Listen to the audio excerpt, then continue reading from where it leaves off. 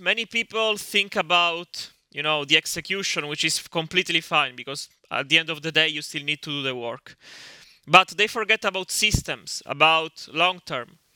Because if you have to update some pages, okay, this is not part, updating pages is not a strategy, it's part of your execution, right? It's something you do. But you should have a strategy probably about handling your boring processes, which is why I'm telling you to have systems, like documenting your processes, honing them, understand how you can make it simple when it synergizes with other elements.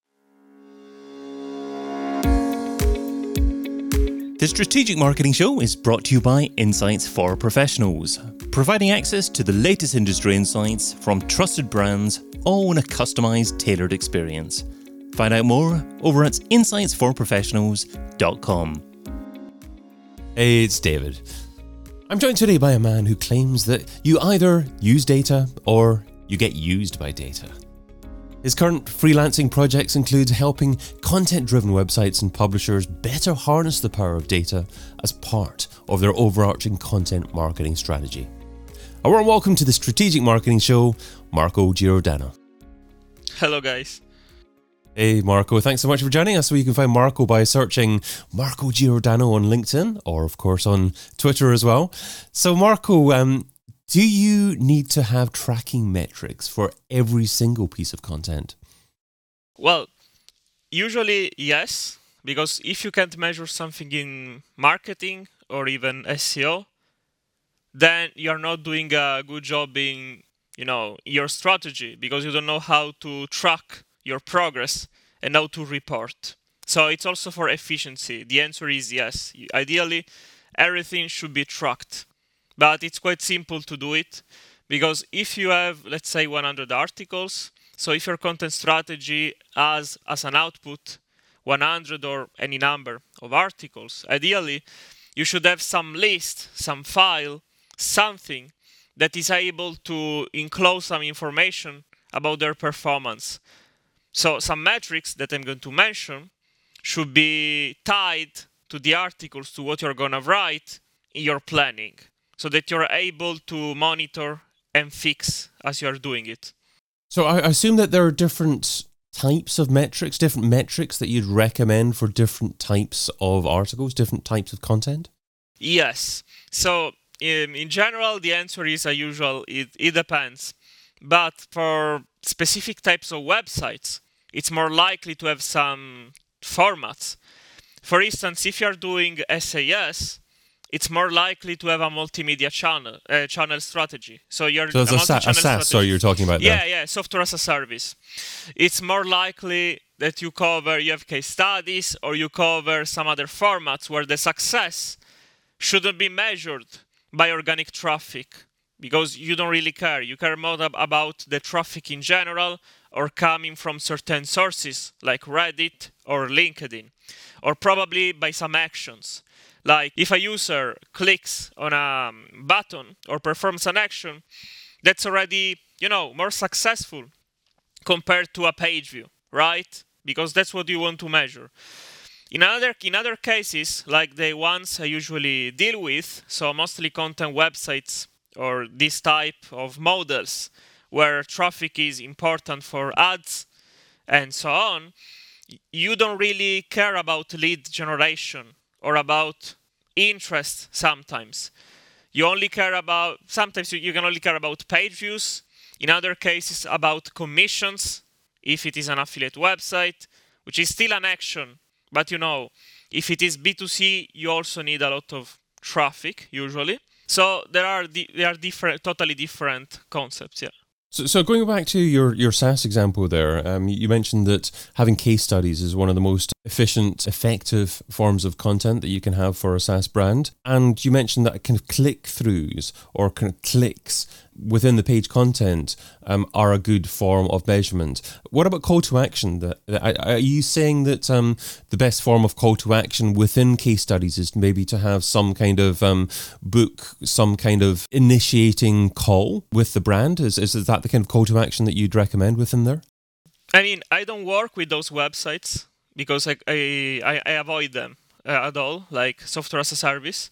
But usually, yes, as a user, when I have to buy or do something, it's better to have a call to action like book, especially if your SAS is something very technical, in my opinion, and I need to understand it.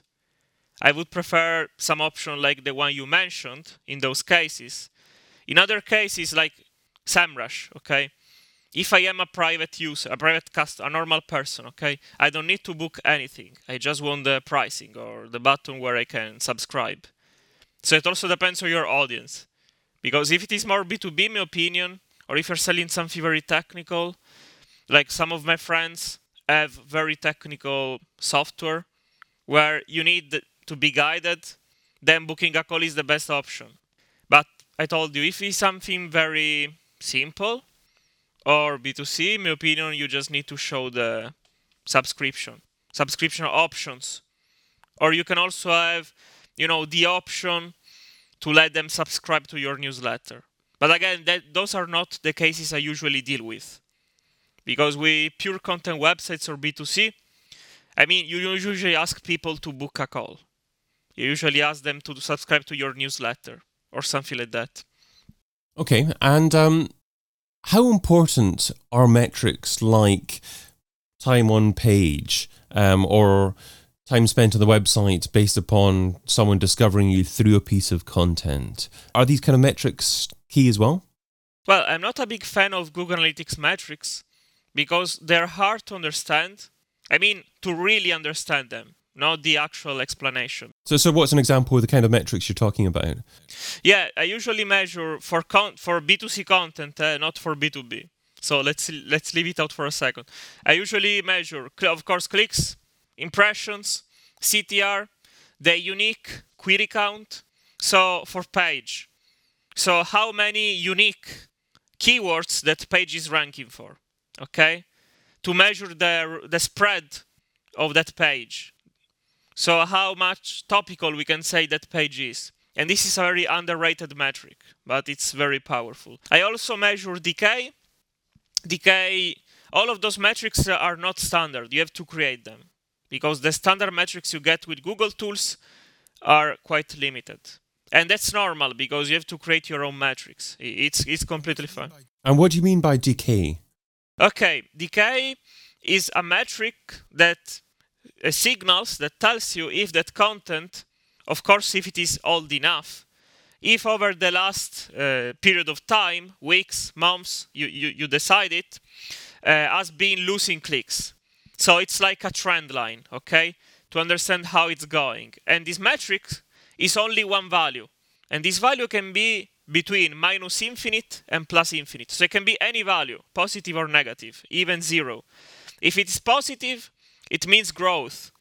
If it is negative, it means decay. 0, it means stagnation or it's stable. So nothing, it's happening.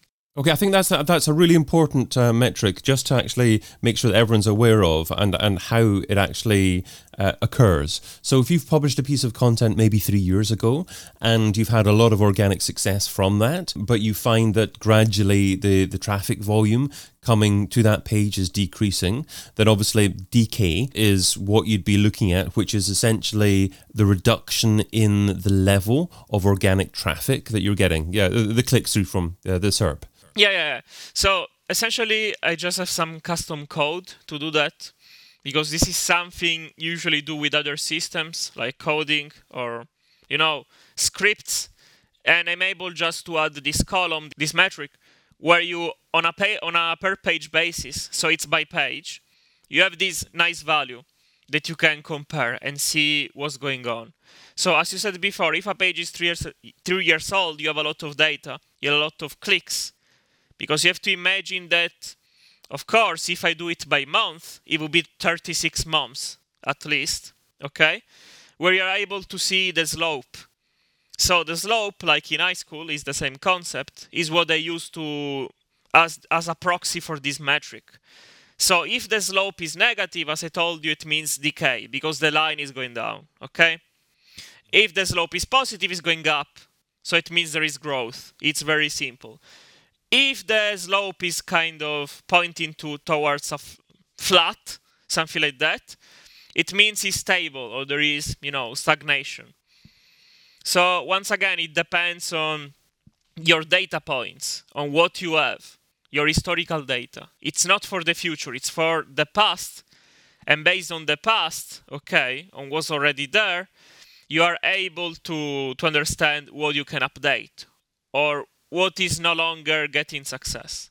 So have you been able to determine what an average slope is like? Because I would imagine for businesses, once they publish a piece of content and start promoting that, gradually rankings will improve, traffic volumes will start to improve, they'll hit a maximum kind of point, and then you'll have the decay after that. Have you been able to map any kind of average slope or average reduction after a certain period of time? Well, usually I don't like to do that for one reason. Because the concept of averaging things can be dangerous. I understand that you need an estimate because it makes sense for decision makers. But in general, I try to first check depending on the type of website I have in front of me. Also, I use Search Console data, so it doesn't matter if they promote their content. Because it's not taking social media or other channels into account. It's only Google clicks, okay?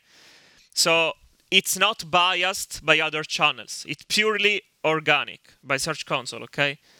So there is no bias in promotion. It's only about rankings. You can also do the same if you use analytics with all the traffic, right? So you would be able to do the same, but you get into account all the marketing channels. So you can also do it. But my current approach is only with Search Console, so you don't take into account other channels. So just staying on this point, kind of for one more follow-up question, and that is, how do you halt decay and actually turn it into growth? Is that worthwhile doing? And if so, what do you do to actually improve it?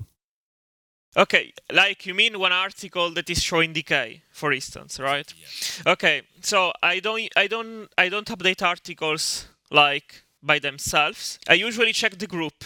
I check individual articles, but also groups. So what I do is that I split the website into sections or categories.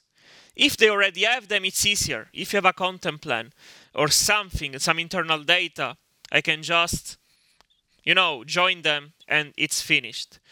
Or I can also scrape the website to find some relevant sections or labels that I can use.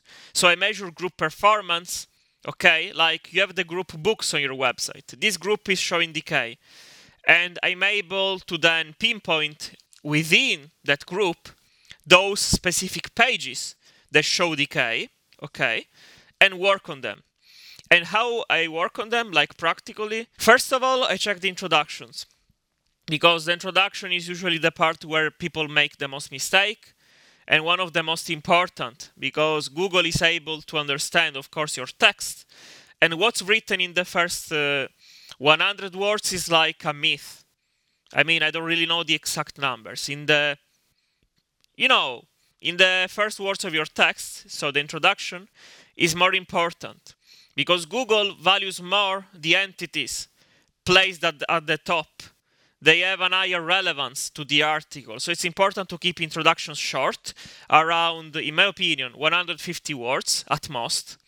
But it can change. But in my opinion, that is a good balance.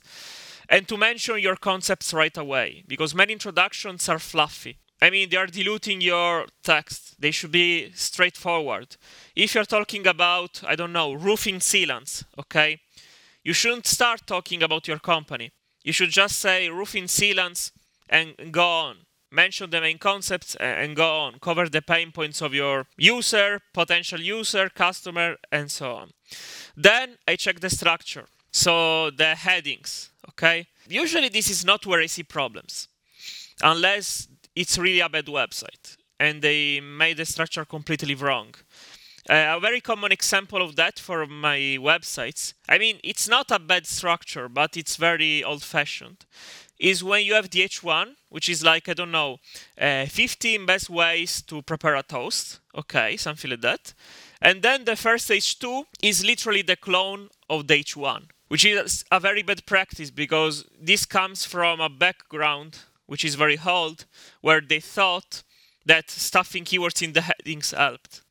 Okay, which is true. I mean, you should put keywords in the headings, but with some dignity. I mean, there is a limit.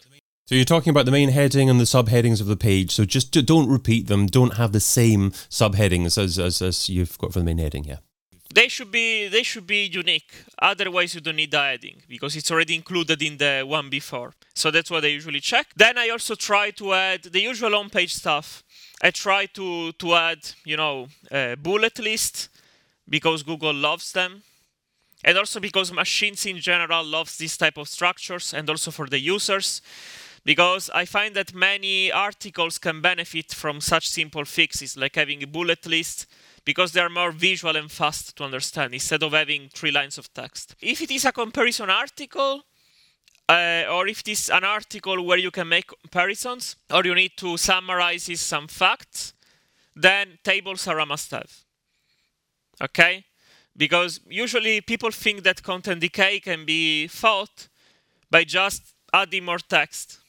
Like, you're not ranking, just add more text. And it's not really true, because sometimes you don't need to add text, you need to add other components, or to present content in a different way. And here are the real skills in content marketing, because this is not only SEO, this is also content marketing. You should be skilled, because you have to understand how to present content in a different and more efficient way. If you have an affiliate website and you're doing a product roundup, if it's called, something like that, you need to include tables. They are very useful. Also, Google is also telling you in their guidelines that they are good. So you should include tables, not just add more text, because, it's not really relevant for the user intent sometimes. The last piece of, stuff I do is, of course, internal linking, which is super, super, super important. No matter what's your website, internal linking is a must-have. And I also check the anchor text. Like, what are the anchor texts you are using? And this is simple to do. You can just use Screaming Frog, and you have the opportunity to check your internal links, to export them in Excel. And then you can just, see your anchor text. You don't need to check them all, just a quick overview, okay, in 5 minutes, and see what's going on. Then if you have a more specific subset of pages, you can filter them and see what are these anchor texts by page. Like, what are the anchor texts that this page is getting, like when they link to it. Internal links and not backlinks. I'm talking about internal links. And this is what I usually do. If the anchor text is the title or something very sketchy or coming from automated solutions, I recommend putting something more custom within the body. So if you have to link to a page, which is, for instance, I don't know, let me think about an example. The best hoods, I don't know, the best iron bars or something like that. You would link to this article with an anchor text, like best iron bars, okay, or most recommended iron bars. The important is that you keep, some coherence, some consistency, because it can confuse Google and the user if you link to the same page with a lot of anchor text. So that's some great examples there. I mean, obviously you started off by talking about how to define how your existing content is performing, and if it's not performing as well as it used to be, then how to actually improve that, how to enhance that, how to bring more visitors to that. And you mentioned Screaming Frog there. That's obviously an SEO crawler. But I'd just like to follow up just with one other thought / question, and that is actually thinking about how to find future opportunities. I mean, it's all well and good to look at what you're currently doing, but how do you use data? How do you use your metrics that you have to decide on what content that you need to publish in the future? Okay, so this is a predictive question. So what I said before is descriptive. So for the viewers, it means that descriptive is about what's happened. It's about the what already going on. So about the past, okay? Because we are describing our data. So what I said before is about showing the decay based on historical data, what's going on, etc. This problem is more about predictions. Okay, it's about predicting what can be useful. I'm not really a big fan of prediction in SEO for one reason, is that SEO data are very bad in terms of quality. So by quality, I mean, to explain it very simply, I just mean that we don't have processes or strong checks, quality checks on the data we get from Google, because they're already filtered. We don't have anonymized queries. A lot of them are sampled. So, I mean, in my opinion, this is not really the definition of quality. So that's why thinking about prediction is very hard in SEO, because you are not very sure about the quality of your past data. You don't even trust your past. So it's hard to base your decisions to make future choices. But my approach for the future, for prediction, is usually to first understand the website, like what are their main topics, and then once I have this information, find possible topical gaps. Okay, and ask domain experts, so subject matter experts, if you prefer, because they all usually know the trends. So this is not something I do with a machine. Okay, there are other methods. Like, there are methods that you can use to predict the future in SEO, to forecast, which involve using like time series. So based on historical data, you're able to predict what can be in the future, what can be a possible trend. But I'm not a big fan of this approach because Google releases a lot of updates. It's not predictable. Okay, that's great. So what you're essentially saying is your own data is based upon what you've already achieved in terms of successes, and even data from other sources might predict what is currently happening, but it's not even necessarily going to be able to predict what your target consumer is going to be searching for in the future. So you need to have conversations with people who are active on the ground, influencers, as you mentioned, maybe the kind of questions that your customers are asking your customer success team, your sales team as well, and to incorporate that into the decisions for the content that you intend to publish in the future. Yeah, correct. That's exactly what I mean, yeah. Great. Okay. And you also mentioned beforehand, before we started recording, that you thought that Wise.com were doing a good job with their content. So why do you feel that is? Yeah, so I was reading a presentation. I don't recall if it was for Brighton, by the head of SEO, if I recall, of Wise. And they had this very nice, architecture. They were showing how they handle data in Wise. I don't recall the exact context because, in my opinion, a presentation is not enough. You have to be part of the organization to understand all the nuances, right? But it was more about storing data, like in BigQuery, which is data warehouse system. So where you just put your data there, okay?